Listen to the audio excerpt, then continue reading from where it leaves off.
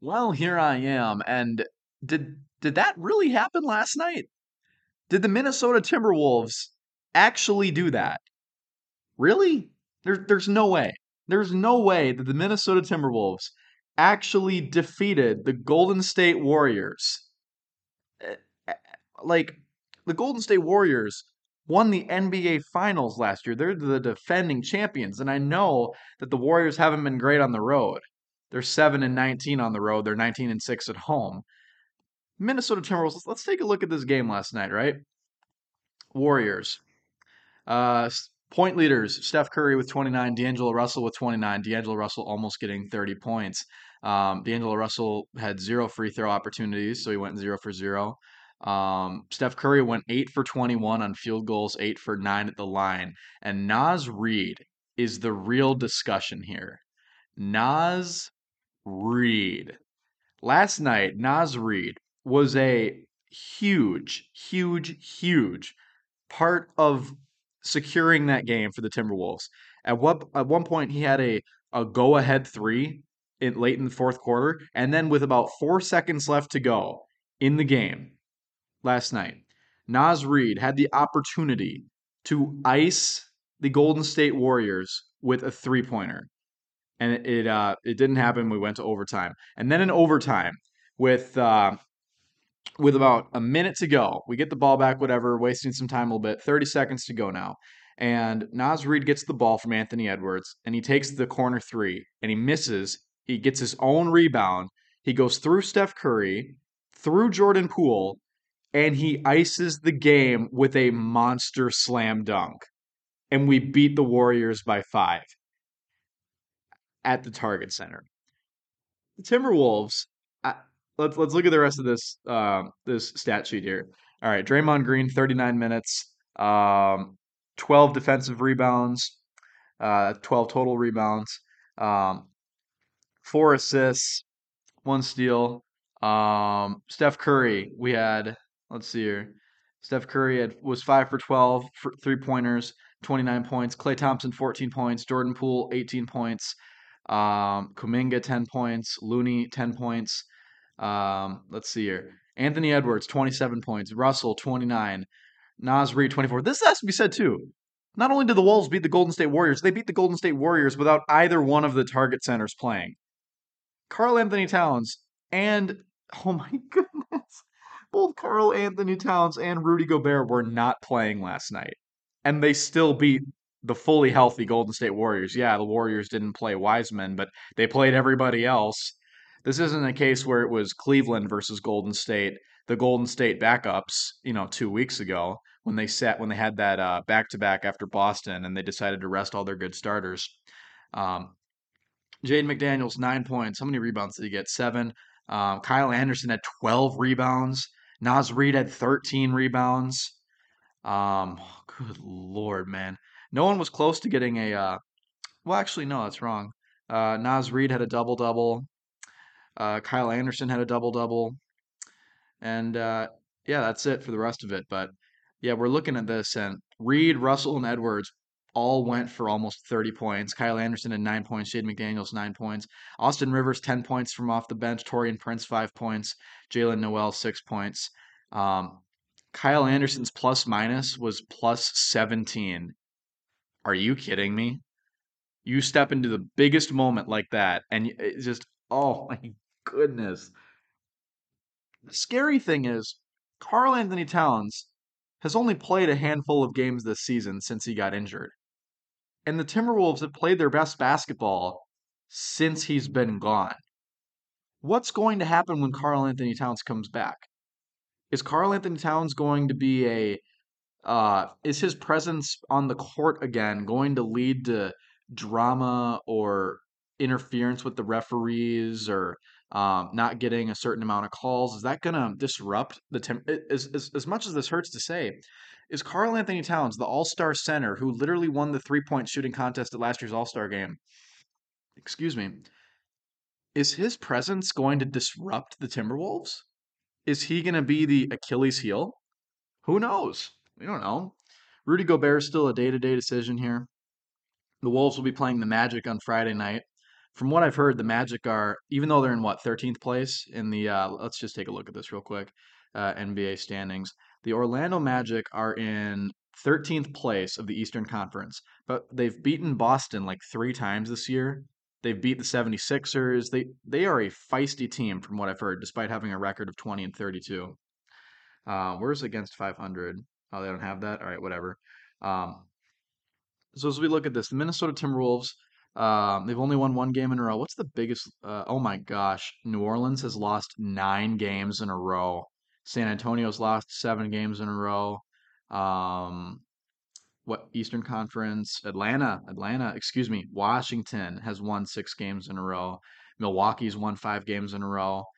Wowzers, that is something. So as we look at this, we're about halfway through the season now. Wolves are 28 and 26. They are 8.5 games behind the number one overall seed. They're obviously not going to get that. But here's the scary thing. Here's the terrifying thing. The 3 seed through the 13th seed. The 3 seed right now is the Sacramento Kings. The Los Angeles Lakers are currently the 13th seed. The Lakers and the Kings are only separated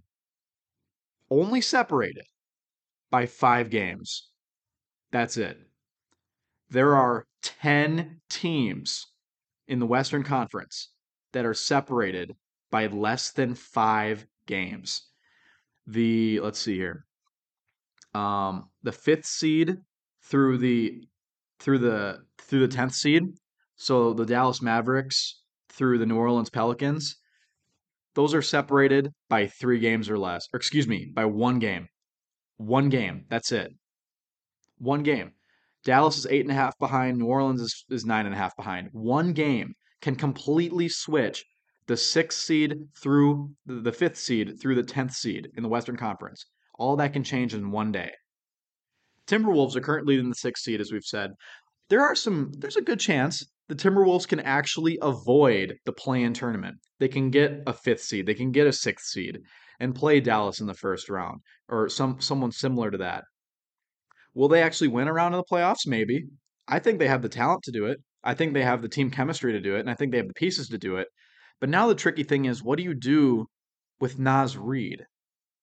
Because Naz Reid had a career game last night. What was it? 24 points. Obviously, the clutch play at the end, clutch defense, and then the clutch dunk and the 3 pointers to ice the game. Naz Reid becomes an unrestricted free agent after this season is over. And Naz Reid is one of the best centers in the NBA. He's probably a top 20 center in the NBA, and he's the third best center on the Wolves. What are we going to do when Naz Reid suddenly becomes a free? We can't just get nothing for him, and we also can't afford to lose him not being on the team because we're going to need him if we get to the playoffs and Rudy and Cat can't play, or we need if Naz comes off the bench. We're going to need that. So what is it worth more? Is it really worth keeping Naz Reid around and getting nothing for him unless he decides to sign with Minnesota again in the offseason, which he probably won't because he'll probably go get more money somewhere else to be the starting center, not the third string center. What happens if the Wolves do that? And what happens if the Wolves trade him now? Do then the pressure on Rudy Gobert and Karl Anthony Towns get much, much higher? Does it get much, much more intense, the pressure on them to actually perform, knowing that we don't really have anybody behind Rudy Gobert and Karl Anthony Towns anymore? And both of them have had injury issues. Obviously, Cat is the more obvious one, but Rudy Gobert's had to take some time off. So what happens? That's the tricky situation here because we can get a lot. We can get a lot for Naz Reid. That's the issue. Is that Naz Reid being a top 20, top 15 center in the NBA right now, you want him on your team because you want to have a good shot of going to the playoffs and winning. Remember, let's take a moment here and remember that before this season started, when we traded for Rudy Gobert, the expectation was that the Wolves would get a top 5 seed in the Western Conference, hopefully even top 4, and they would win a round in the playoffs at minimum. That was the expectation. We were looking for a Western Conference Finals year this year. So, is it wrong because we started out the year so awfully The Wolves are what, 12-7 in 2023?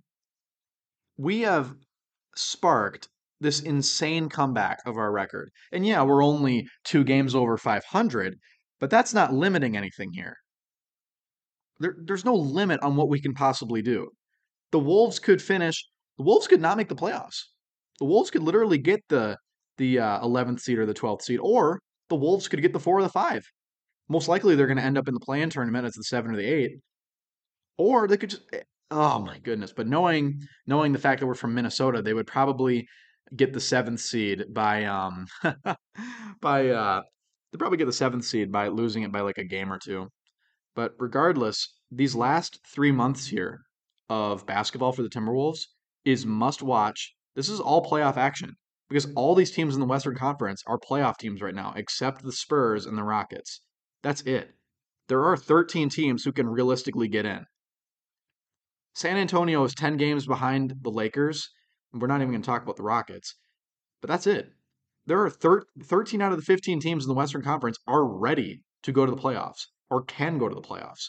And the Wolves they have to stay at this level. They have to stay at a level where they can defeat the Golden State Warriors. The next game is against the Magic. They can't sleep on them. They have to. The biggest thing for the Wolves is that I could care less if they go 500 against the really good teams in this last stretch of games here. But when they're playing teams like the Magic, when they're playing teams like the Pistons and the Hornets and the Rockets and the Spurs, they cannot lose those games. Those have to be automatic wins. The Wolves have lost 4 or 5 games this year against the Rockets and the Pistons alone. That is disgusting and despicable, and the Wolves should easily be in the number 2 or the number 3 seed right now, comfortably. And at the end of the season, when the Wolves are looking at the standings and they realize, oh, we're in the 8th seed and now we have to be in the play-in tournament. Or if they're in the 6th seed and they're looking up at the Mavericks or the Clippers who have, if the playoffs started today, who have home court advantage over them, they're like, hey, maybe if we didn't embarrassingly lose to the worst teams in the NBA, maybe we would have had home court advantage for the first round of the playoffs, for the second round of the playoffs. But now we got to play a slightly better team just because we didn't want to beat a team that was actively tanking for Victor Wembanyama. It's insane. But nonetheless, that is our T-Wolves discussion today. Thank you for giving me 12 minutes of your life. Please drink Coconut Red Bull. Coconut Red Bull is love. Coconut Red Bull is life. And please join us. Subscribe to the M Nation podcast. I'll talk to you soon.